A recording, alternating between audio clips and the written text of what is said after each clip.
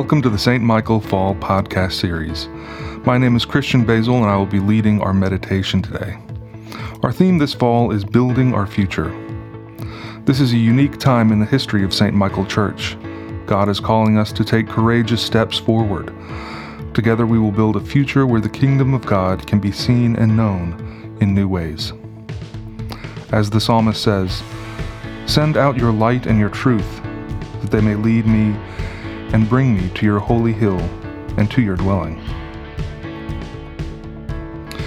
A reading from 2 Chronicles, chapter 29, verses 1 through 3, chapter 30, verse 1, and verses 10 through 27. Hezekiah began to reign when he was 25 years old. He reigned 29 years in Jerusalem. His mother's name was Abijah, daughter of Zechariah. He did what was right in the sight of the Lord, just as his ancestor David had done. In the first year of his reign, in the first month, he opened the doors of the house of the Lord and repaired them. Hezekiah sent word to all Israel and Judah, and wrote letters also to Ephraim and Manasseh, that they should come to the house of the Lord at Jerusalem, to keep the Passover to the Lord, the God of Israel. So the couriers went from city to city through the country of Ephraim and Manasseh, and as far as Zebulun. But they laughed them to scorn, and mocked them. Only a few from Asher, Manasseh, and Zebulun humbled themselves and came to Jerusalem. The hand of God was also on Judah, to give them one heart to do what the king and the officials commanded by the word of the Lord. Many people came together in Jerusalem to keep the festival of unleavened bread in the second month, a very large assembly. They set to work and removed the altars that were in Jerusalem, and all the altars for offering incense they took away and threw them into the Wadi Kidron. They slaughtered the Passover lamb on the 14th day of the second month. The priests and the Levites were ashamed, and they sanctified themselves and brought burnt offerings into the house of the Lord. They took their accustomed posts, according to the law of Moses, the man of God. The priests dashed the blood that they received from the hands of the Levites. For there were many in the assembly who had not sanctified themselves. Therefore the Levites had to slaughter the Passover lamb for everyone who was not clean, to make it holy to the Lord. For a multitude of the people, many of them from Ephraim, Manasseh, Issachar, and Zebulun, had not cleansed themselves, yet they ate the Passover otherwise than as prescribed. But Hezekiah prayed for them, saying, "The good Lord pardon all who set their hearts to seek God, the Lord, the God of their ancestors, even though not in accordance with the sanctuary's rule of cleanliness." The Lord heard Hezekiah and healed the people. The people of Israel who were present at Jerusalem kept the festival of unleavened bread 7 days with great gladness. And the Levites and the priests praised the Lord day by day, accompanied by loud instruments for the Lord. Hezekiah spoke encouragingly to all the Levites who showed good skill in the service of the Lord. So the people ate the food of the festival for 7 days, sacrificing offerings of well-being and giving thanks to the Lord, the God of their ancestors.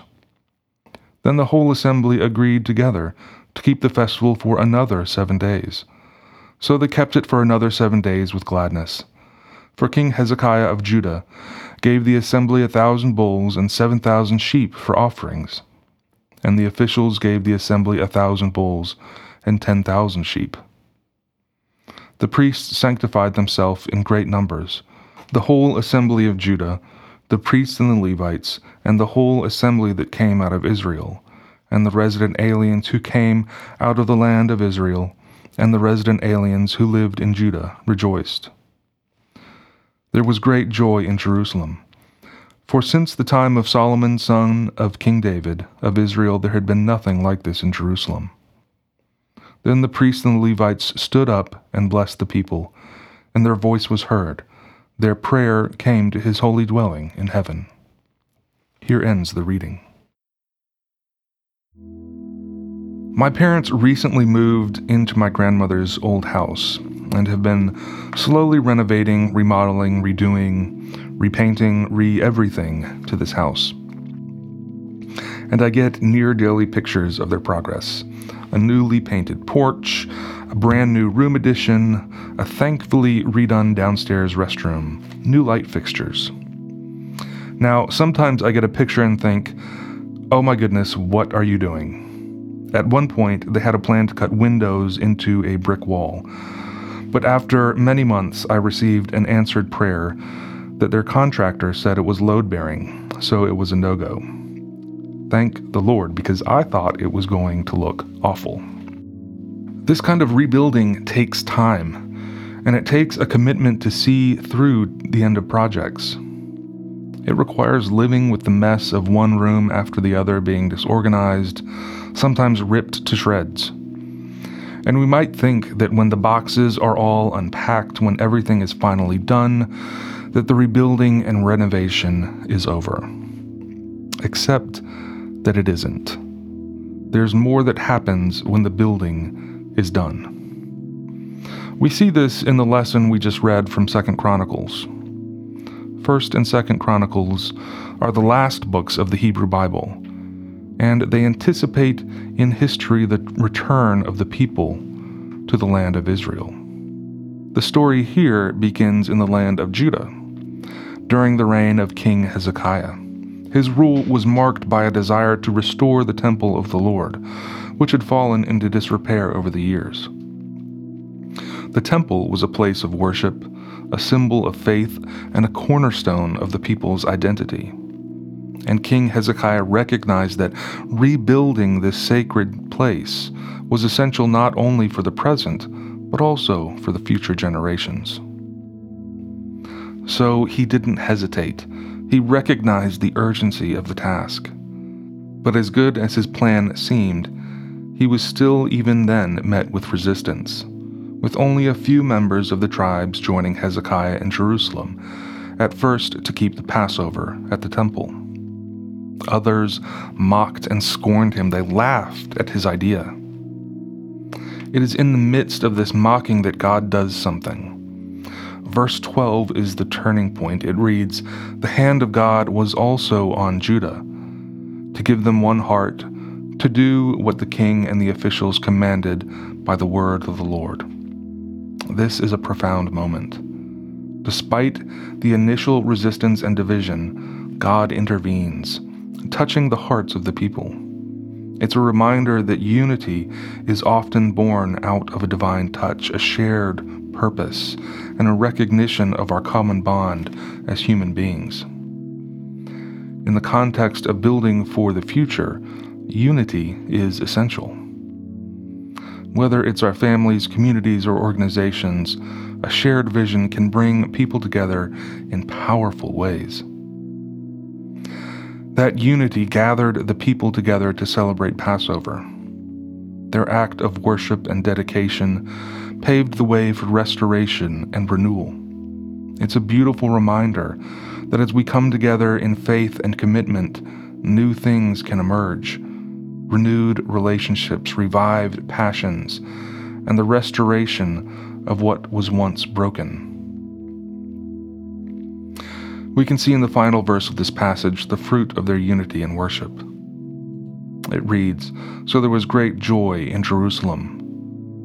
For since the time of Solomon the son of David, king of Israel, there had been nothing like this in Jerusalem. Then the priests, the Levites, arose and blessed the people, and their voice was heard, and their prayer came up to his holy dwelling place, to heaven."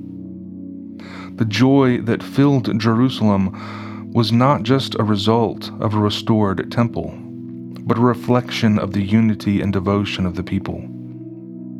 When we work together, worship together, and share a vision, there is immense joy to be found. The vision is beyond the building and mess of moving. There's more that happens when the building is done. And so I have to return to thinking about my parents renovating my grandmother's house. Because once everything is finished, when the last coat of paint dries, when the final piece of furniture is put into place just so, that is when we all get to see the house in a new way. It's the same place, and within it are decades of memories and meals and holidays. The spaces are familiar, but now they are given new life. Now they are ready for decades more of future holidays and future memories for new generations that live side by side with the past. That is what building things is about, creating a space that houses the past and the future together, a space that holds memory and ambition together, a space that readies those who use it now to go and become the people God has called them to be, and to experience the kind of unity that can only come from a divine touch. As we build together for the future, we keep in mind all that God will do in the community that is yet to come, and all the ways that people will be brought together and find new meaning, all the ways that we will be part of the future.